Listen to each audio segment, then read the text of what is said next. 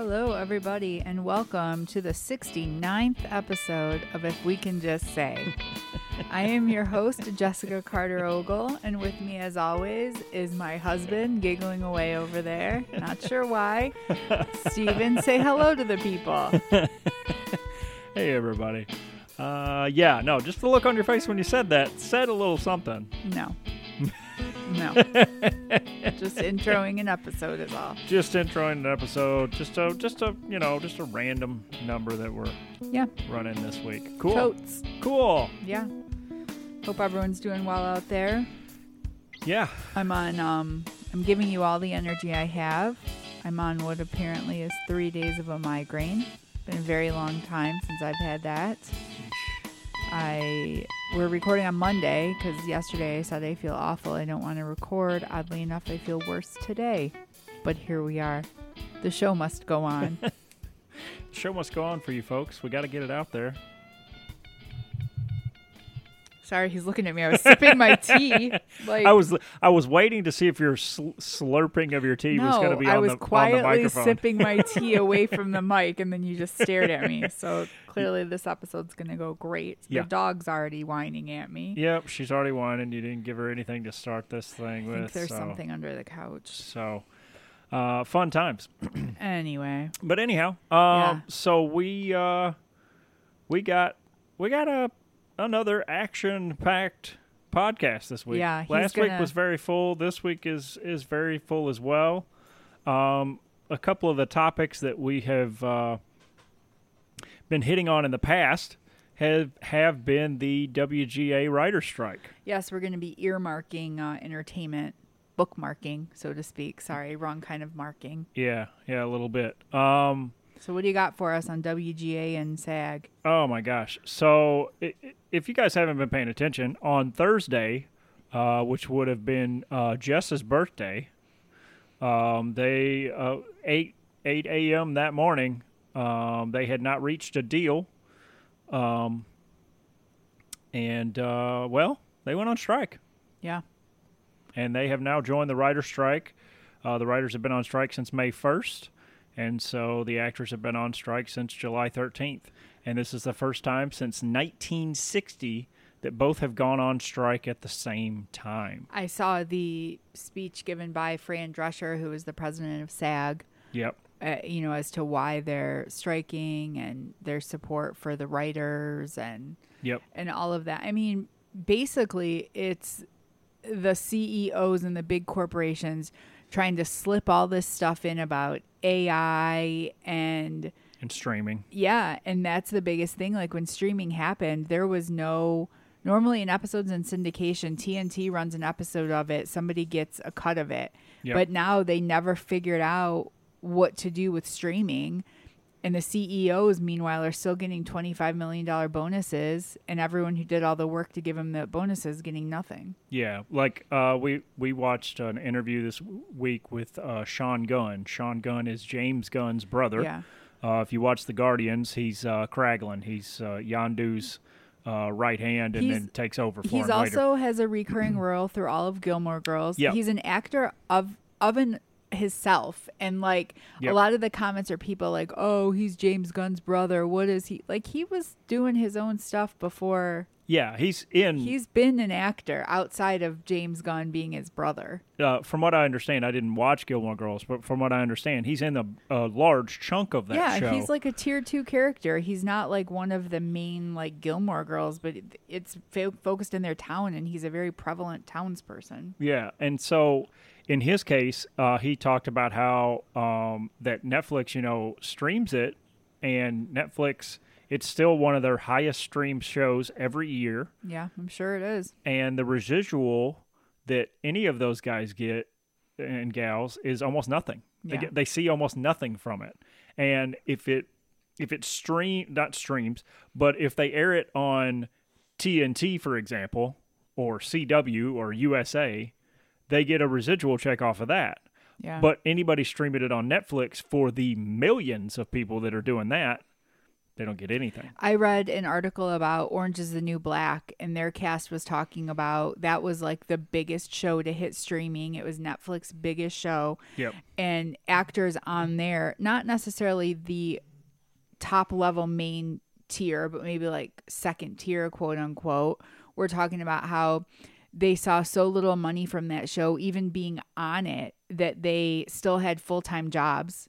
Yes. Because they couldn't afford, like they had to do that. One of them said he was asked to be back on the next season, and he did it even though it cost him money to get himself there. Like he lost money to be on that show for the exposure. Yeah. When Netflix made millions of dollars off that show is like the biggest streaming thing, one of the first things that ever happened. Yeah. But the people on the show saw like nothing for it. And still, like, I couldn't imagine being on a show knowing it's a huge hit for Netflix, a huge hit period, and I still have to work my full-time job when I'm a prevalent character on the show that's recognizable. People know who I am. I have a storyline, but I still have to work another job. So people can be greedy. I did see a comment, and I didn't save this comment. I should have, but I seen a comment from one of the writers for that show, and the residual check every year is $386. Yeah. That's all the writer gets for that show, for writing on that show for 4 seasons. Yep. They get $386 a year for it. And it's like, meanwhile, the CEO gave himself a $26 million bonus. And if that show was like on ABC and in syndication on like TBS, they'd be getting far more money. Not as much, not a ton of money, but they'd still be getting more. They'd be getting more. Yes. Yeah. And the thing is that like, so the writers went on strike May 1st. The actors just joined them on the 13th. And the thing is that like this strike that they are doing, it's not just for themselves. It's also for the grips, the producers, the people, the cameramen, those kind of people as well, because they don't get paid any of this sort of residual. They don't get paid for any of this stuff that goes to streaming versus going to TV. And that's one of the big arguing points with the Actors Guild specifically is not getting paid for their work even after it goes to streaming, and or it's only a streaming show.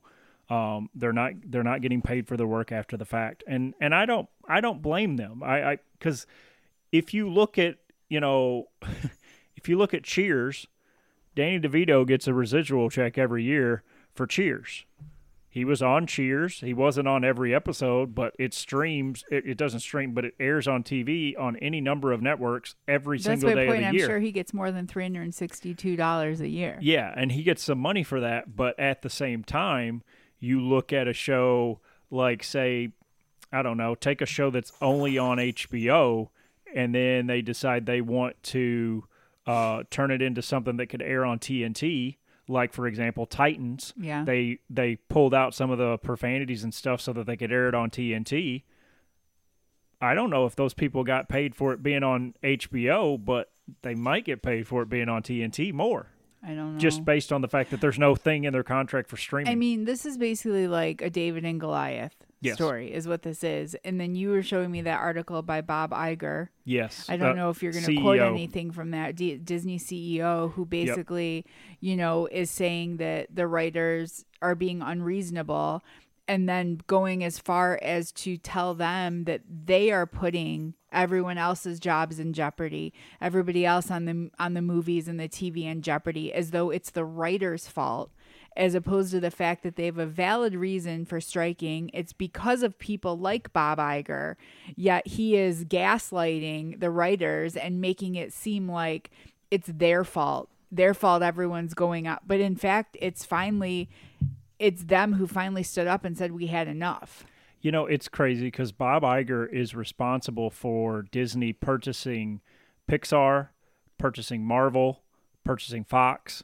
He's responsible for those big purchases with Disney. And I'm sure he got big bonuses for him. He got huge bonuses. He brought in a ton of money, and then he stepped down right before the pandemic because he was only there because the original person he had been there for 15 years and he was going to retire, and he named his successor and then passed it off to him. His successor got voted out because he did so bad within like a year and a half, and they asked Bob Iger to come back. Yeah.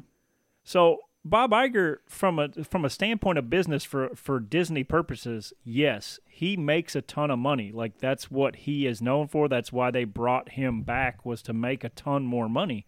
The problem is that, as she just said, he's gaslighting a little bit in the fact that he's blaming now the writers for taking their strike. It's so weird. Because he literally says, it's, quote, "It's very disturbing to me. We've talked about disruptive forces on this business and all the challenges we are facing, from recovery from COVID, which is ongoing and not completely back. This is the worst time in the world to add to that disruption."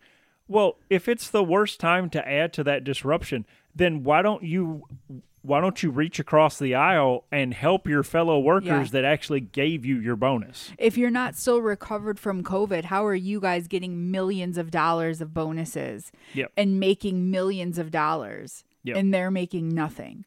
Like, look in the mirror. You're the disruption. You're finally just getting called out for it. Yep. And his bonus, when he came back, he was supposed to come back and be there. Let's see. He was supposed to remain there through 26. Or now that's what he's staying. They've asked him to stay through 26. He was originally going to step down after next year, after 24, but he's going to stay another 2 years. Well, so he can make at least $50 more million in bonuses. And that's the thing. Like, his original sign-on comeback package was worth $15 million, and they say that this year he has the potential to earn $27 million. So he's going to get himself a raise. Yeah. But it's not feasible to get anybody else anything. Yeah, it's so crazy. So I got a handful of other quotes I wanted to read. One from Christopher Nolan. So it's very interesting because Christopher Nolan is putting out the movie called Oppenheimer that's coming out. That's about the man that created the hydrogen bomb during World War II. And this movie, I've said before, I'm not going to make Jess go to the movie theater with me because it's like a 3-hour and 12-minute movie. Like, it's going to be a long movie. I read a sidebar. I read a thing that theaters are having to make adjustments to their projectors because the actual film roll is too big for regular projectors. That's how big this movie is. Wow. Hilarious to me. But anyways, he said about the actor strike, he said, "It's a very key moment in the relationship between working people in Hollywood. This is not about me. This is not about the stars of my film. This is about jobbing actors. This is about staff writers on television shows trying to raise a family, trying to keep food on the table." And he said that he will not be putting any movie into any sort of pre-production that he's going to do next until the strike is over on both sides. Yeah. And I thought that was pretty stand up of him. Also, he said in an interview, because they're over in, I want to say they were in London for the red carpet for Oppenheimer, because it releases over in Europe before it does here. Yeah. And the actors came out on the red carpet. And they were there for the red carpet, but then they were not there for the premiere because they went on strike. Yeah, immediately when the strike happened, they left the red carpet and were on strike. Yeah, so and he made mention to that. He's like, you know, after the premiere was over or whatever, they were asking him how you feel about your actors not being here, and he's like, well, you might have noticed they were here for the red carpet, but then they left because of their cause. And he's like, and I back up their cause 100%. Yeah. Like, they're doing what they need to do.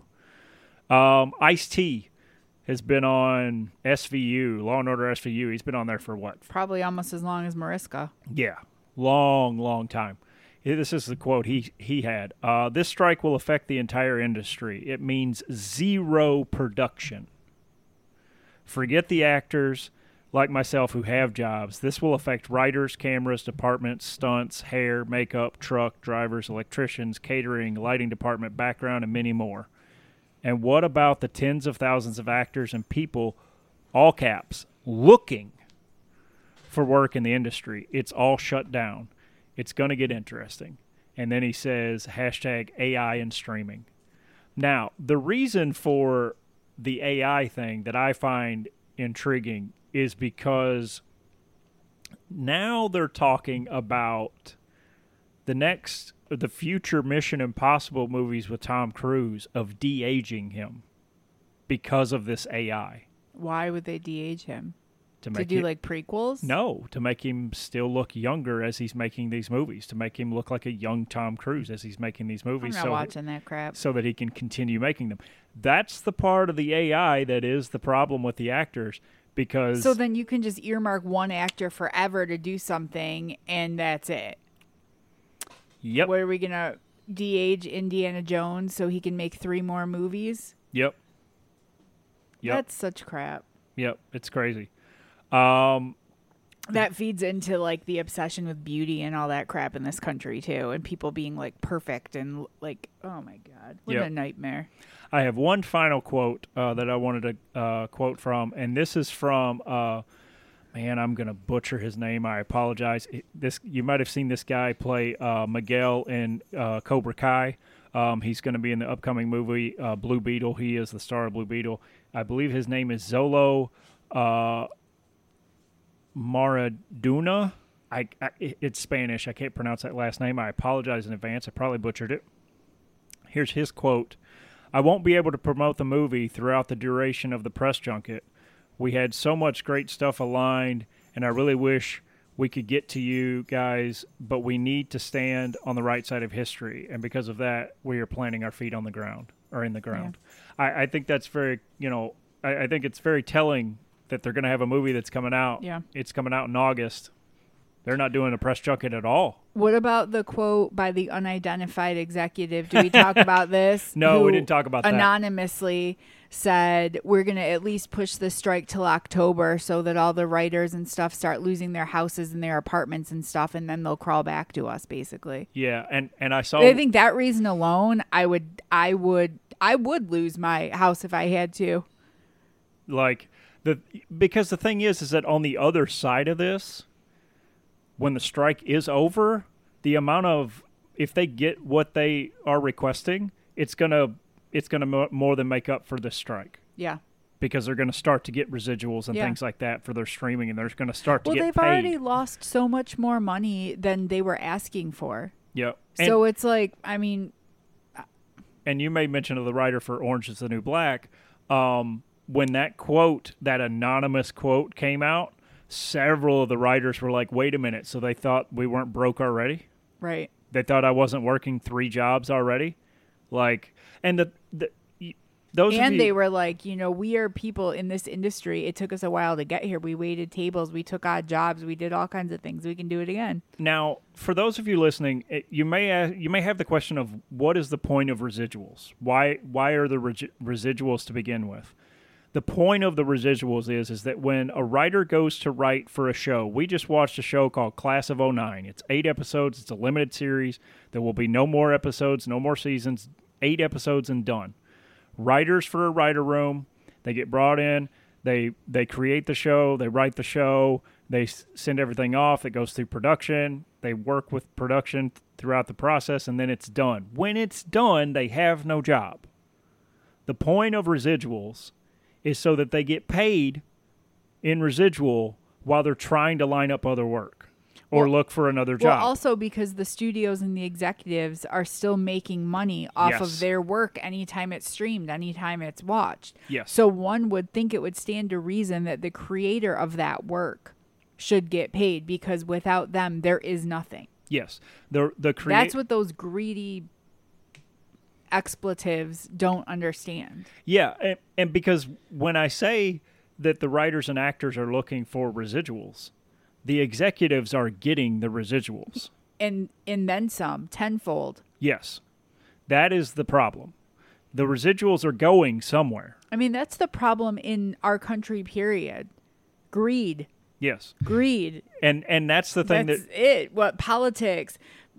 CEOs of companies like Amazon, entertainment industry, everything, all of it. It's all greed. It's the rich getting richer and everybody else, F them. Yep. And that is what Sean Gunn, in the interview that we watched, that's what he ended his comments with, is that the rich keep getting richer in this case. And it's at the expense of the person on the lowest tier, whether it be an actor or a grip. And he's like, it's deplorable. Yeah. there's no need for it. Like, there's no need for the people at the high top to be getting a $15 million raise when literally $1 million of that could be split up amongst the entire production crew and it would help them out. Yeah. Just $1 million. Like, literally, it's insane to me that the people that are on top that are getting all those residuals, because there's nothing in contracts for them to get it on streaming. So all these residuals, where do they go? They just go to the executives. Yeah. And it's insane to me that they don't just go, well, I mean, they got a point. Like, they did the work. I didn't. Yeah. Without them, I would have nothing. Exactly. And nobody thinks like that. Yeah. It's almost like if you want to look at the production process, the CEO and the executives, they would be, the front-facing part of the product. They would be the skin, whereas the writers end up being the lungs, the heart, the liver. The actors end up being the bones. The production crew end up being the muscles and the tendons and that sort of stuff. All the executives are skin on the outside of the product. That's all they are. And I feel like they're more like a pinky toe. And if there's nothing inside, well, they're nothing. Yeah. And they can't function without all that production crew that they're not paying properly. And I hope they strike for a while. So what does that mean for all of us? All of you listening and Jess and I. What that means is that now every single show that was in production halted to a screeching halt. Skip DJ Vinyl Skip on Thursday morning at 8 a.m. There is nothing. If you watch Chicago Fire, I guarantee you there will not be new episodes in October. It just will not happen.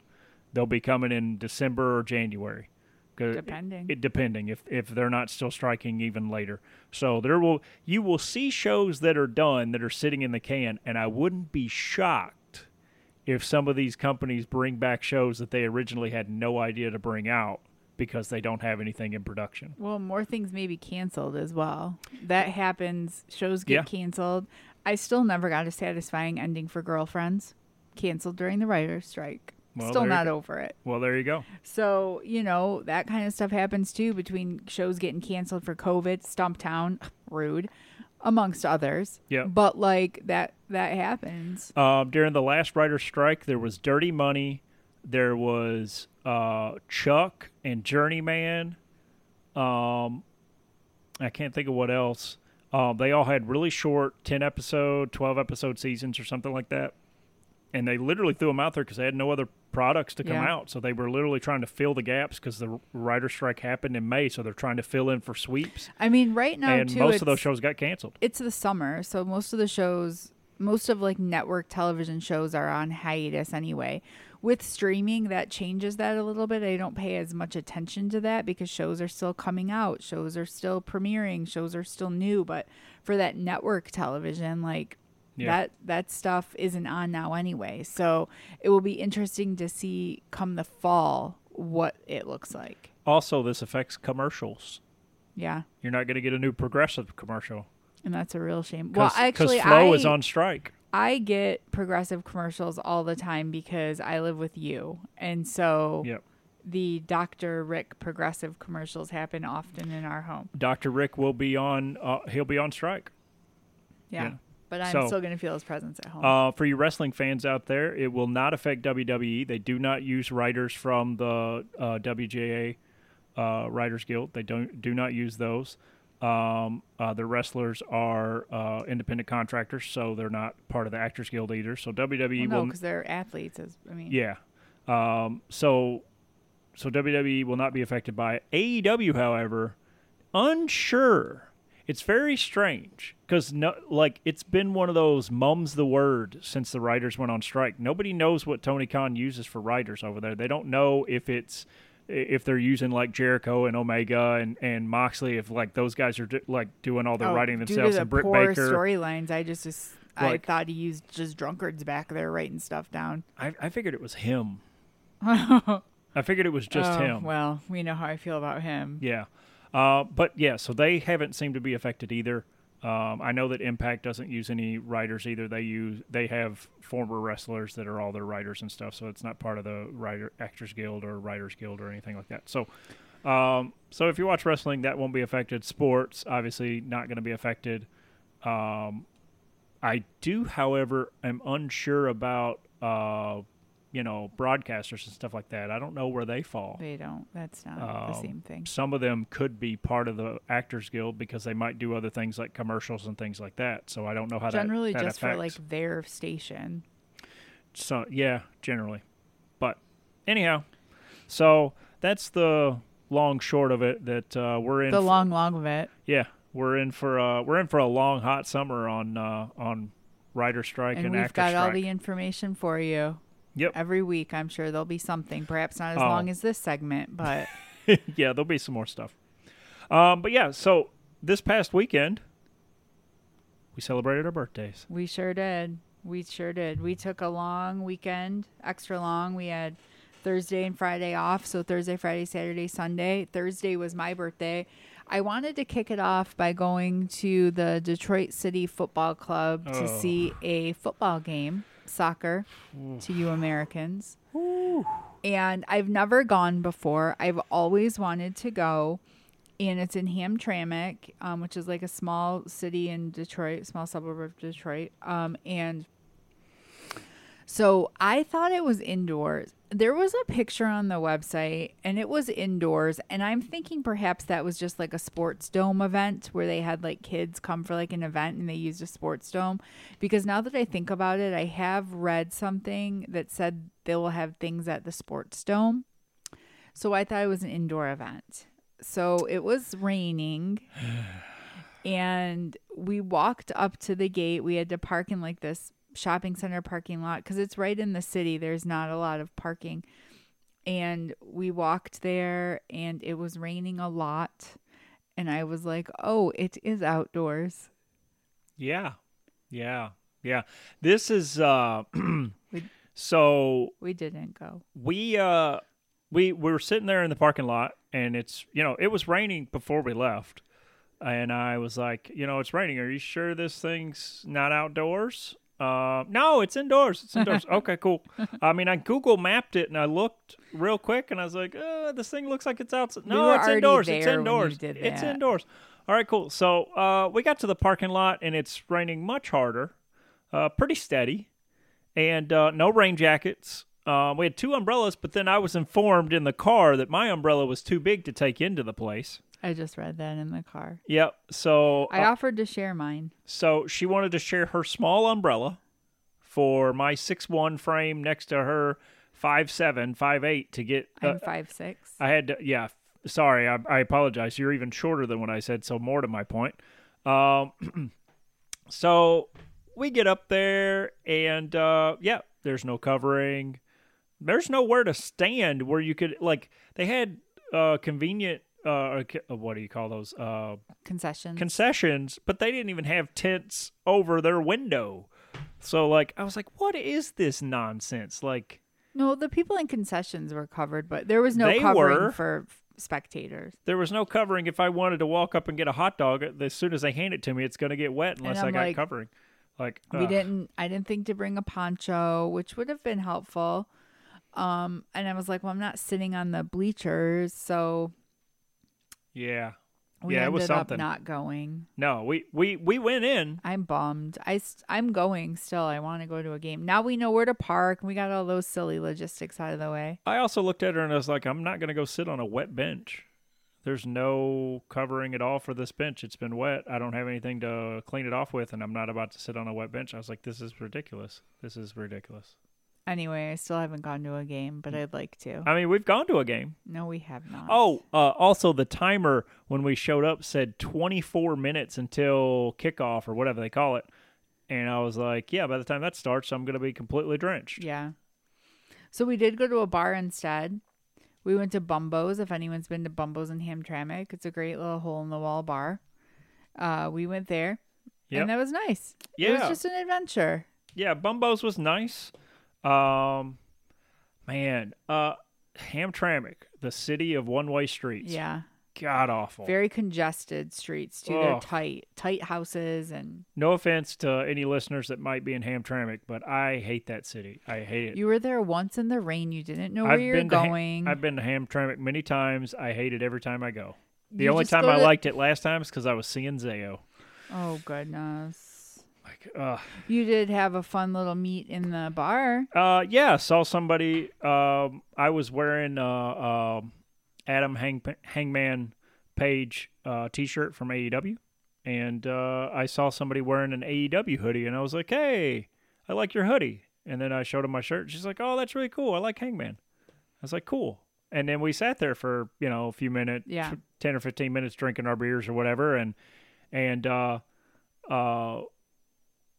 she had got up and left, and her dad was sitting right next to me, and he tapped me on the shoulder. He's like, "Hey," he's like, "So my daughter will kill me if I tell you this, but she is head of travel and logistics for AEW." How funny, right? I was like, "What?" And this was a Wednesday, mind you, when AEW airs, and I got him to go out of the house to an event I wanted to go to on a Wednesday, and I didn't have to watch AEW, and I'm like, you can take the man away from AEW, but you just can't take the AEW away from the man, because no matter what, it's still there. Yeah, but that was pretty cool. But that was fun. I mean, we had a couple drinks. We came home, had a couple drinks, just hung out, listened to some vinyl. Yeah. So it was nice. Yeah, it was a good time. And then the next day was my birthday. Yep. 41. Yes. I believe is the accurate age for me at this time. You are a prime number. Yes. Oh, yes. Nerd alert. Prime number. I just wanted a super chill, relaxing day, and I felt like Steven was on edge the whole day. I felt like at any moment's notice that another shoe was going to drop, because the sentence that just came out of her mouth is not her the other 364 days out of the year. I'm easy breezy, yeah. No. Yeah. Furthest thing from it. And I just felt like all day, I was like, "So is there something you're wanting to do?" He kept asking me, like, in the morning, we're just spending time together. I'm drinking my coffee. He's like, "Well, what are we doing? What's the plan?" I'm like, "This is what we're doing. Like, I don't understand. We're spending time together. We're relaxing in the morning, playing with our pup, having coffee." I thought this was nice. Yep. I wanted to get ramen, so we went to this Japanese restaurant by us, and we got sushi and ramen, and that was good. And then we drove to downtown Plymouth and walked around, and we went to the Dairy King. Shout out to the Dairy King, because I love sprinkles. If you know me, you know I love sprinkles. Like, a dream would be to dive into a vat of sprinkles and eat my way out. I love more sprinkles than ice cream. So we order, he gets his shake, and I was like, "I want a small vanilla cone with like a lot of sprinkles." And she was like, "Okay." So she brings me the cone with a lot of sprinkles, and then she brings me a small little styrofoam cup, almost filled, probably like a third of the way with sprinkles. And she's like, "Here's some extra for you." This is the most exciting thing ever. This is what I've always wanted in my whole life, because you can lick off the top, and then you can just dip it right back in, and you've got more sprinkles. It was probably one of the most exciting things that happened to me in a while. And the thing was we didn't tell that lady it was your birthday. No, that's just the universe. Yeah. Thank you, universe. Yeah, that was pretty cool. So that was cool. And then Steven got me my almond cake from Luca's. Yep. So good. We'll tag them. That's a cake he got me last year that I loved. Yep. I had to put some of it in the freezer because I just kept eating it. And I was like, this has got to stop. Stop the madness. The amount of food we consumed over our birthday weekend, no good. So I put it in there, but my parents came over, and we sat outside for a bit and just hung out for a little bit, just very low key, just sang, had cake, and talked for a bit, and that was it. Yep. It was a good night, but I think even at like 8 o'clock, he was still looking at me like, "What are we doing? You changed. You took your bra off, so I don't think we're going anywhere. I don't know. What should I do?" I didn't know. I was like, I'm not sure what's happening. But I got to be on my toes, and I got to be dressed and ready to go, because if something happens, goodness. I didn't know. She didn't give me any forewarning about what she wanted to do, so it was all just like I'm going in blind. Woohoo! I thought it was a nice birthday. Yeah. And your birthday was Saturday, but you wanted to do nothing, so we ended up going out to eat Friday for your birthday, so you didn't have to leave on Saturday. Correct. Yeah. Correct. I told you this. I'll tell our listeners. My birthday being July 15th. Is, it's the middle of the year, but for me, I feel like it's the middle of summer, even though it's not technically due to a calendar, equinox, all that kind of garbage. They don't think of it as the middle of summer. But I do, because I know that around here in Michigan, after like the third week of August, it's no longer going to be really hot, and it starts to drop off, and then the temperature by, late September is super fall and cold and chilly, and we're back into winter. And so I feel like after my birthday, it's super downhill, rolling very fast. So I like to do almost nothing in regards to go anywhere on my birthday. We need to work on your just like being present in the moment and living in the now. I like to live as opposed to predicting. I like to live in the now on my birthday, and I like to get up a little bit earlier so that the day lasts longer. Plus, I stay up late anyways. I like to get as many hours on my birthday as possible. Well, on Friday, due to him getting as many hours on Saturday, we've been wanting to go to Union Rec. So we like the Union restaurants. Yep. In Clarkston. Honchos, you've heard us talk about. My brain Woodshop. Yeah, Woodshop, Union. Yep. The Union General Store. There's Vanzetta Garage or Vanzetta Grill. Vanzetta Garage. It's over on Woodward. Yep. And there's the one that's downtown. Union Assembly. Yep. And then they open Union Rec in Ann Arbor. And we've been wanting to go there. And we went there on Friday. I really love the look of it. It's got like a cool vibe. Yeah. And it was super good. I will say, though, I think whenever we go to Honcho's, we get a bunch of tacos. And I would say that Honcho's tacos are smaller and a little bit less expensive than Union Rec. Like, we ordered all of the Union Rec tacos to try. Now, mind you, that was 9. So that was a lot. Ooh. That was our one meal for the day. We split them. I thought they were going to be Honcho-sized tacos. I didn't know that they were going to be, like, another bite bigger. They were huge. Yeah. And I was like, oh, my gosh. So... And then our bill came, and I was like, oh, my gosh. And I was like, I feel like Honchos are a little bit smaller and a little bit less expensive. But I will say, although our bill was higher, we got what we paid. I mean, we got what we paid for. Yeah. You could have gotten, we got the breakfast taco, and it was freaking huge. I was like, this would be this is a whole meal.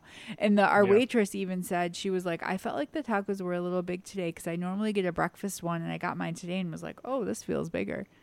I was like, oh, great. Yeah, and whew, man, they were good. They were really good. But that was our lunch? Yeah, I think we ate at noon, and that was it. And I didn't eat again outside of eating some peppermints or a couple of Oreos. I think I had a string cheese at 8 o'clock. I didn't have nothing else for the rest of the day. I was just stuffed full, man. Yeah. Wow. And it was good, though. We split the tacos. It was worth it. We go halves on the tacos. So we each had 4.5 tacos, which doesn't sound like a lot if you're going to Taco Bell, but is a lot if you're there. Yeah, I mean, Taco Bell, 4 tacos, that was my normal. Yeah, but highly recommend. And so we did that. We stopped at a couple other places, and then we came home and settled in for an early sleep so we could set the alarm to get up on Saturday and really... Yeah, I mean, if she says early sleep, for me it was 2 o'clock in the morning. For me, it was more probably 10-ish. Yeah, an appropriate sleep time. Yeah, I stayed up late. But yeah, Saturday we just hung out. We just hung out, played with the pup a little bit. Now, granted, we had an air quality alert, and then we had rain. It rained all day. All day. So that sucked. So there was no going outside. So we just watched some things here and there, some stuff. We binge watched the final season of Jack Ryan, which we'll talk about that on another podcast. Yep. Started watching, we mentioned Class of 09. We watched that over the weekend. I did make you he likes yellow cake. Oh, yeah. He likes yellow cake and chocolate frosting, which to me sounds like the worst cake combination ever and is probably my least favorite cake. But that's what he likes because it reminds him of his childhood. Yep. And I had been making recently Cool Whip and berries, just some whipped topping and berries, and I will put that on a white cake or on a different cake as a frosting, just something light, or just have it. And he's like, what if you did that with chocolate? So I made him chocolate whipped topping with strawberries and blueberries in it, and I made yellow cupcakes. Yep. And I only made half, I froze half the batter, and I only made 12 cupcakes and set that up for him, dusted it with some cocoa powder. I'll be having one of those tonight Yeah. after we're done podcasting for sure. Yeah, it's great stuff. Yeah. So it's we just had very low key birthdays. I think it was really nice. Like it was both what we wanted, and comparative to last year where literally we had everybody here for your 40th and it was on the 16th, so it was after both of our birthdays, and it was like, we had 25, 30 people here, like, which was awesome. Which was great. I wouldn't change anything about nice it. Too. But yeah, having a low key birthdays was a cool deal. And then we topped it off Sunday by seeing some friends we haven't seen in a long time and getting some brunch. Brunch with the Radfords. Yeah. We went to the French Toast Bistro in Canton. There's 2 locations. Very good food. I love that place. I had a crawfish omelet. Oh my God, it was so good. Yeah, it was pretty good. And they have white cheddar grits that are like, I didn't even know if I liked grits, but I like those grits. Yeah. But it was so nice to see them. We saw Jules and Lawrence and their 2 kids, Cree and Coy, and it was just nice. Like, we got to the point where Jules, and it's rush brunch time. It's rush, and Jules is like, I think they probably want this table, because we had like cashed out probably like 25 minutes. There was a line of people, and we're like, but we hadn't seen them. Like, we picked up Girl Scout cookies from them a few months ago, and then we haven't seen them since my birthday party he was just talking about. And so it's been over a year. It's crazy, but it is nice because in the last couple of weeks I've caught up with Kim and Molly and Jules and Lawrence, and it's nice to see people. Yeah, and I caught up with my buddy Todd not too long ago as well. So like this summer has been like a good time of catching up with friends. I guess it has. Like we've gotten to see a lot of people.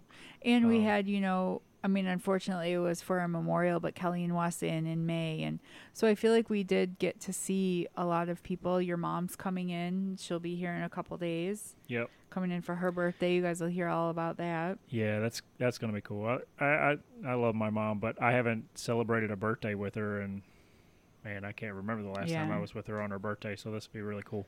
Yep, she asked to come in for her birthday, and we said, I guess, if we have to. Yeah, like, all right, cool. Which we're going to have a good time. It'll be fun. Yeah, for sure. Yep. So that's it. We don't have too much to report on that. I think the writer's strike, good thing we didn't have too much of an eventful birthday, because how would we have balanced that with the writer's strike? We did put the birthdays first and the writer's strike last. Oh. There's a lot going on there, man. Like, it's a good cause. Like, I agree 100%. Yeah. But let's move on to a different form of entertainment. The fan favorite, the one, the only, album anniversaries. Hell. All right. So we got a few this week. Oof, boy. It seems like the summer months have a lot more albums than the rest of the months. You got more tours, more concert tours, more stuff coming out, more stuff to promote in the summer. Yeah. So well, we better get into it then. So all of these take place from the dates of July 18th all the way to July 24th. I was wondering. Thank you. So first up is an album by Junior Brown. Of course it is. Yeah, called Junior High. It was his EP that he came out in 1995. Junior High, does this have Joe the Singing Janitor? Junior High has Highway Patrol and My Wife Thinks You're Dead. Oh, I would think, because Joe is a singing janitor of a school, I would have thought he would have been on that album. No, that came later. Okay. That came on the next album that came the next year, actually. Oh, excellent. Well, but yeah, so Junior High, the EP from Junior Brown came out in 1995. I highly recommend, if you've not listened to Highway Patrol or My Wife Thinks You're Dead, you should give those a listen. They're great. Yeah. Next up is one that lands in your realm of listening. TFK, 1,000 Foot Crutch, so I will The Art of Breaking. So I will say I've always been a 1,000 Foot Crutch fan, but I guess I wasn't that big of a fan because I've never called them TFK in my whole life. I didn't know that was a thing. I had no idea what he was talking to me about. And I probably haven't listened to this album. It came out in 2005. I probably haven't listened to it since 2010. And I put it on, and I was like, I know every single one of these songs still. Yeah. And I still love it. And, like, 23-year-old Jessica knew what was up. In my early to mid-20s, like, this kind of music was my stuff. Godsmack, 1,000 Foot Crutch. I'm sorry, TFK. Edema. If you guys know Edema, I loved Edema. Rob Zombie. Like, that was my stuff. Yeah. I loved this. Still, like, absolute. I love Art of Breaking. I'm like, I know all of these songs, like Slow Burn, Move. Everybody knows Move. Like, oh my gosh, I loved this album. I remember when 89X had their competitions where you could call in or get online and vote for the battle songs that they would do. Yeah. And TFK won with Move, and then every day I heard TFK on 89X. I remember when 89X was cool. Yeah. Yeah. It's been a long time. It's been a while. I mean, they do country now, so I mean, I don't know what it's like. I don't listen to it. You're like that kind of person now and everything, and that's fine. But there is nothing like alt rock. That's rich. There is nothing like this alt rock. There is nothing. There is nothing like what 89X was when I was 23, wearing a chain on my pocket and my jeans. Like, let me tell you, I had 2 chains. I'm sure you did. I had 2. Yeah. Wow. Anyways. So next up is 1997, No Way Out, Puff Daddy and the Family. You know, I was never a big Puffer. This album came out after Biggie Smalls died and had the I'll Be Missing You song. Oh, Lord, that was everywhere. Now, think about this for a second. I saw an interview with Sting.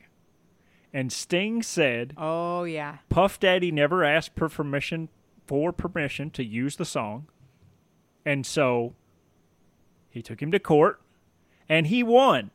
And what did he win? Puff Daddy pays him $2,000 a day for the rest of his life. That's insane to me. That song came out in 1997. I didn't do the math to figure out what today is, but I'm sure somebody could probably do it really quick. Probably somebody like Ricky does it in his head. But that is insane. We're talking 26 years. Every single day, Puff Daddy has had to pay Sting $2,000. That's crazy. And it will continue until Puff Daddy dies. That's crazy. Yeah.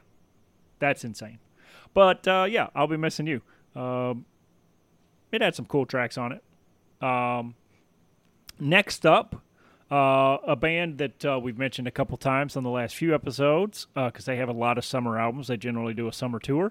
Evolver by 311 from 2003. You love your 311. Man, we're talking... You're like a fish head for 311. I love 311. Head. 311 is so good live. But Evolver, we're talking Creatures for a While, Beyond the Gray Sky, one of the coolest songs they've ever done. And then if you like mellower stuff, which actually Beyond the Gray Sky is a mellower song, the very last song on the album, Sometimes Jacks Rule the Realm, really cool. And it's got a hidden track at the end where Peanut, their bass player, is doing a bass solo song by himself that's real mellow and stuff. Man, great album. An album that comes right out the gate at you with Creatures for a While and ends on such a nice, cool, mellow note. Really good album. Next up, Mud on the Tires, 2003, Brad Paisley. Brad Paisley. I saw the tour for this. Yeah. Yeah. I believe this was an album that you wanted me to listen to that moved me into country. Yeah, it's one of them, yeah. His ability to pay homage to everybody that came before him as far as doing country music and having an instrumental song on the album, which is a throwback to 80s and 90s country. Celebrity is on here. Whiskey Lullaby with Alison Krauss. It's a great album. Yeah. Fantastic album.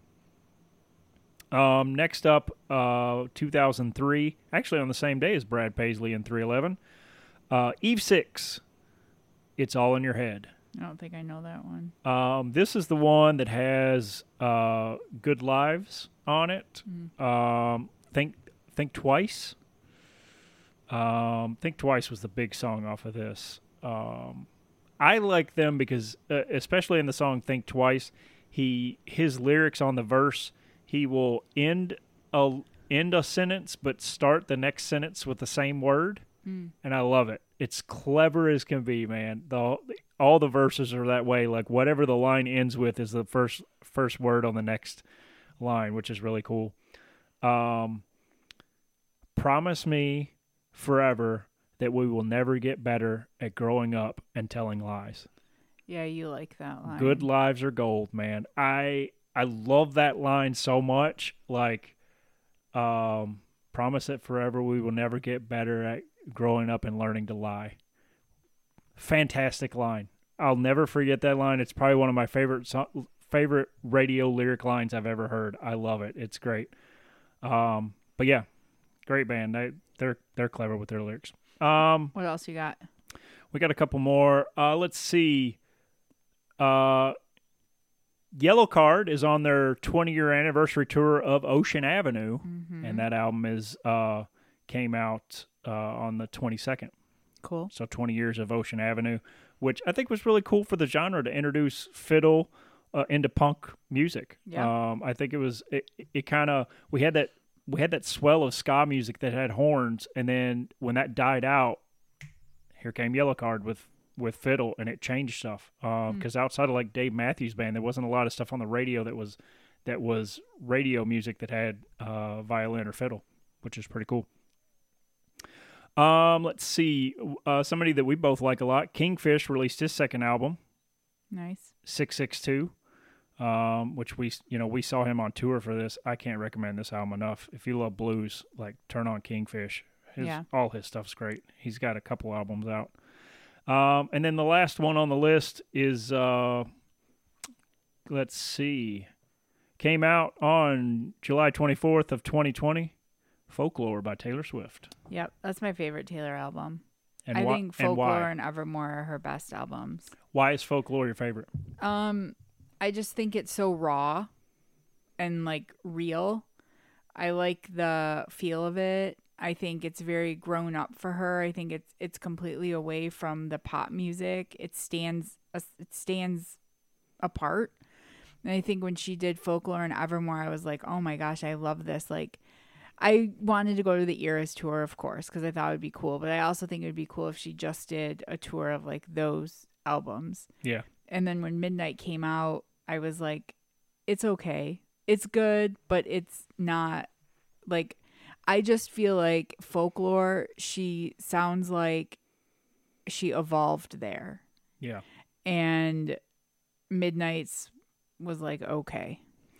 Midnight's was good. I mean, I've listened to it enough that if I put it on right now, I would still know a lot of the songs and stuff, even though I haven't listened to it in a couple months.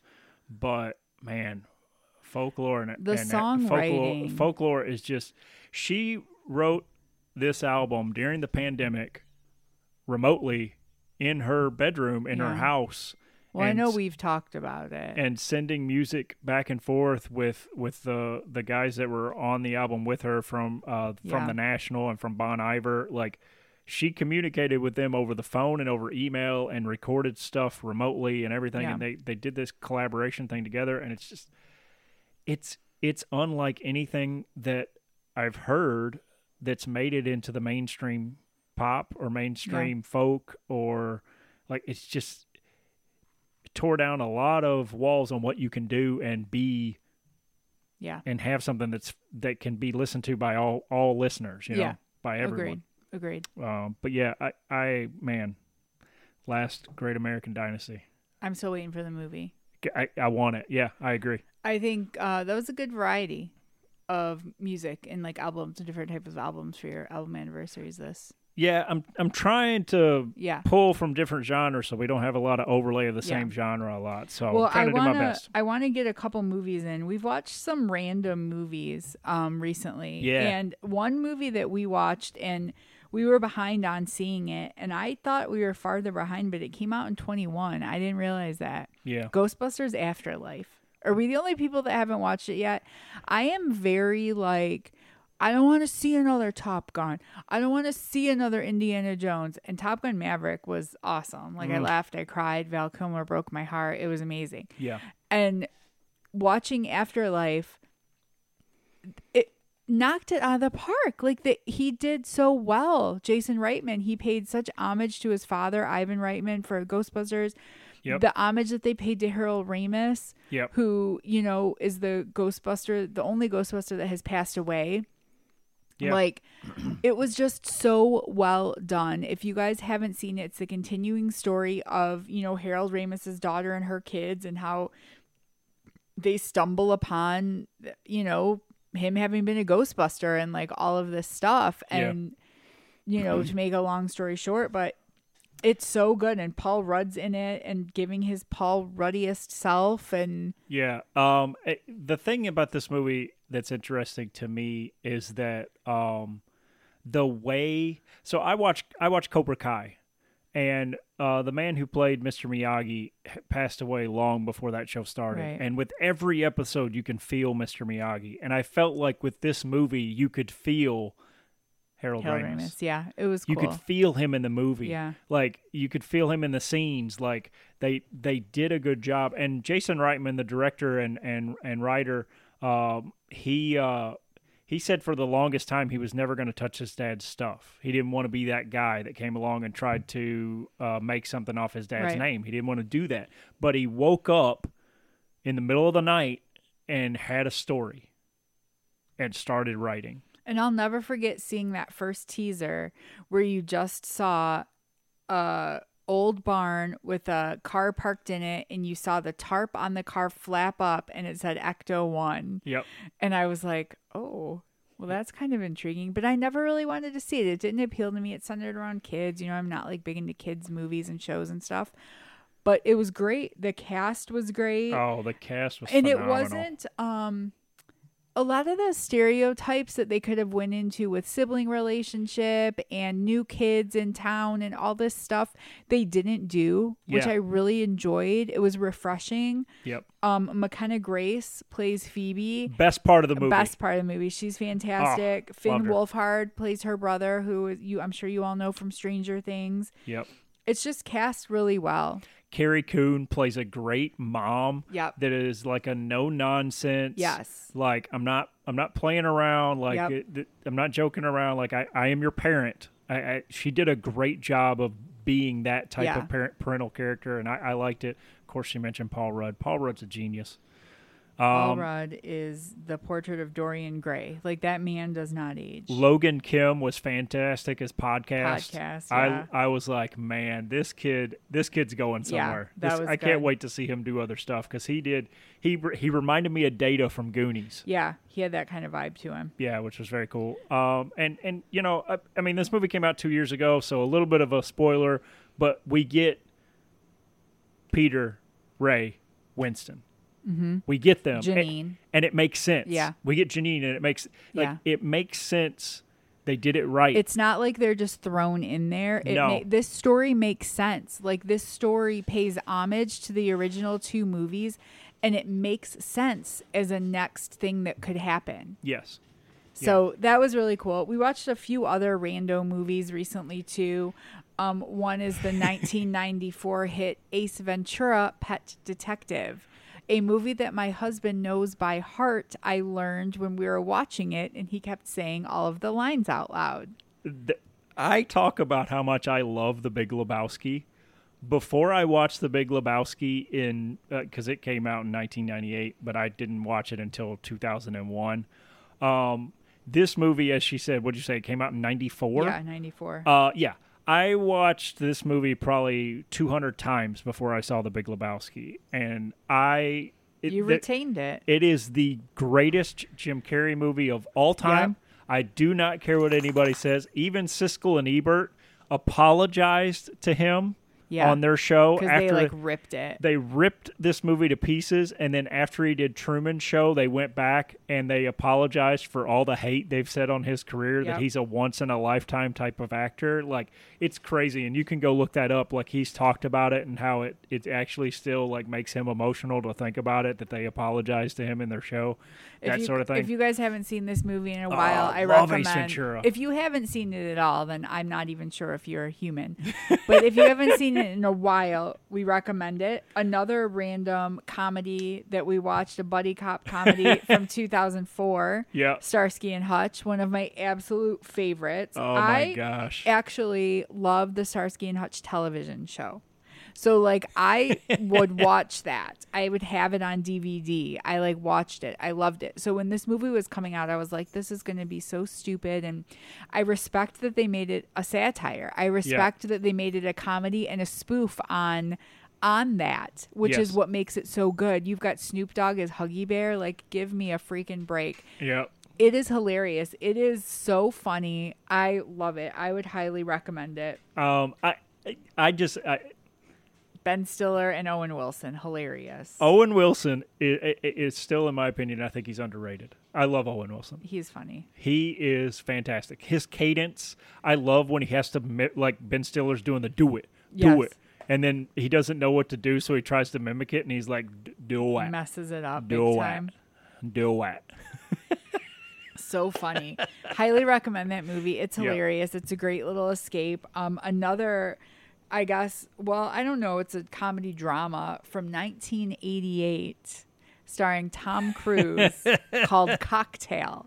I don't know why, but I randomly wanted to watch Cocktail. So I think Steven bought it for me on Apple because I don't think it was streaming anywhere. Yeah. So you've got Brian Brown, Elizabeth Shue.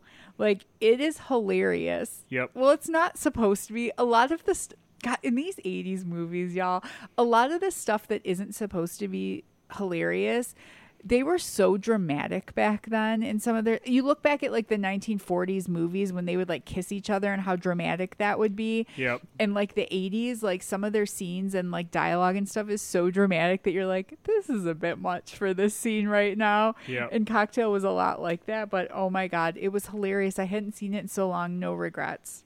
Real quick, this is putting you on the spot, and I apologize. Do you remember what the movie that was playing when we went into the bar after the soccer thing that was playing with? Did we find out what it was? It was Paul Newman and. It was a Streetcar Named Desire. Maybe was that it? I don't remember. Or was it Cat on a Hot Tin Roof? Cat on a Hot Tin Roof. Yeah. That's what it was. I forgot that was on. I wanted to mention in our watching of movies, because obviously we didn't we didn't hear the audio. We're in the bar, but like it's the only thing playing on the TV, so I watched a bit of it. I found it intriguing that the entire movie is pretty much in the same house. Yeah, it never leaves the house, and that's because it's a play. Yeah, and I love it. I love, the older I get, the more I like that kind of stuff. Yeah. It's fantastic because it showcases what their ability was back then to put on a show. They put on a show. It's fantastic. But one more movie I'm going to mention is a Disney animated movie, Disney and Pixar from 2017 called Coco. Yes. This movie is good. It's aimed at kids. I loved it, but it's also kind of heavy. Like, I felt like some of the stuff on the other side, like, I was angered at the way these people handled their relationships. And I was like, if this wasn't aimed at kids, this could have gone a very, like, different way. But it was good. It was a really good movie. It's a good animated movie. And I think it's good for, like, it's one of those that's really good for adults and kids because I think they'll get different things from it, but they'll both be entertained. It's about like an aspiring musician named Miguel, and he's confronted by his family who has like a shoemaking business and they don't want him to be a musician. Yep. And he somehow enters the land of the dead, like on the Day of the Dead, as he's trying to find who he thinks his great-great-grandfather is to like vouch for him to become a musician. So it's this whole like otherworldly thing, but it's really cool. Yeah, it's definitely steeped in culture. Yes. And that's what I liked about it. Yeah. It immediately from the first frame, you are in a Latin culture, and they dive right in. And as somebody who didn't grow up in that, some of the things that I watch, I'm like, wow, like, okay, like family relationships are very different. And I appreciated that. I thought it was a good eye-opening thing for myself, having not grown up in that. But also at the same time, he wants to play guitar, and being a guitar player, I immediately connect to that. Like, that's on the poster, him playing the guitar. And I thought that it had a fantastic story. Like, it is kind of heavy, like you said. Yeah. And Anthony Gonzalez does a great job with Miguel voicing that character and embodying that character. Benjamin Bratt does Esterno. Okay, yeah. And he's great in it as well. But yeah, I enjoyed that movie a lot. just like a hodgepodge of movies for you. We've been trying to get out and we've been running out of time recently, so got that for you. Follow us on Facebook, Instagram, Twitter, Tumblr, WordPress. Check out our if we can just say it, 918@gmail.com, our website. Like, listen, subscribe. I might have already said, but I have a migraine, so give me a break. Tell your friends. We hope you enjoyed this episode. Looking forward to talking at you next week. Yep. I believe that's all we can say. Bye, y'all.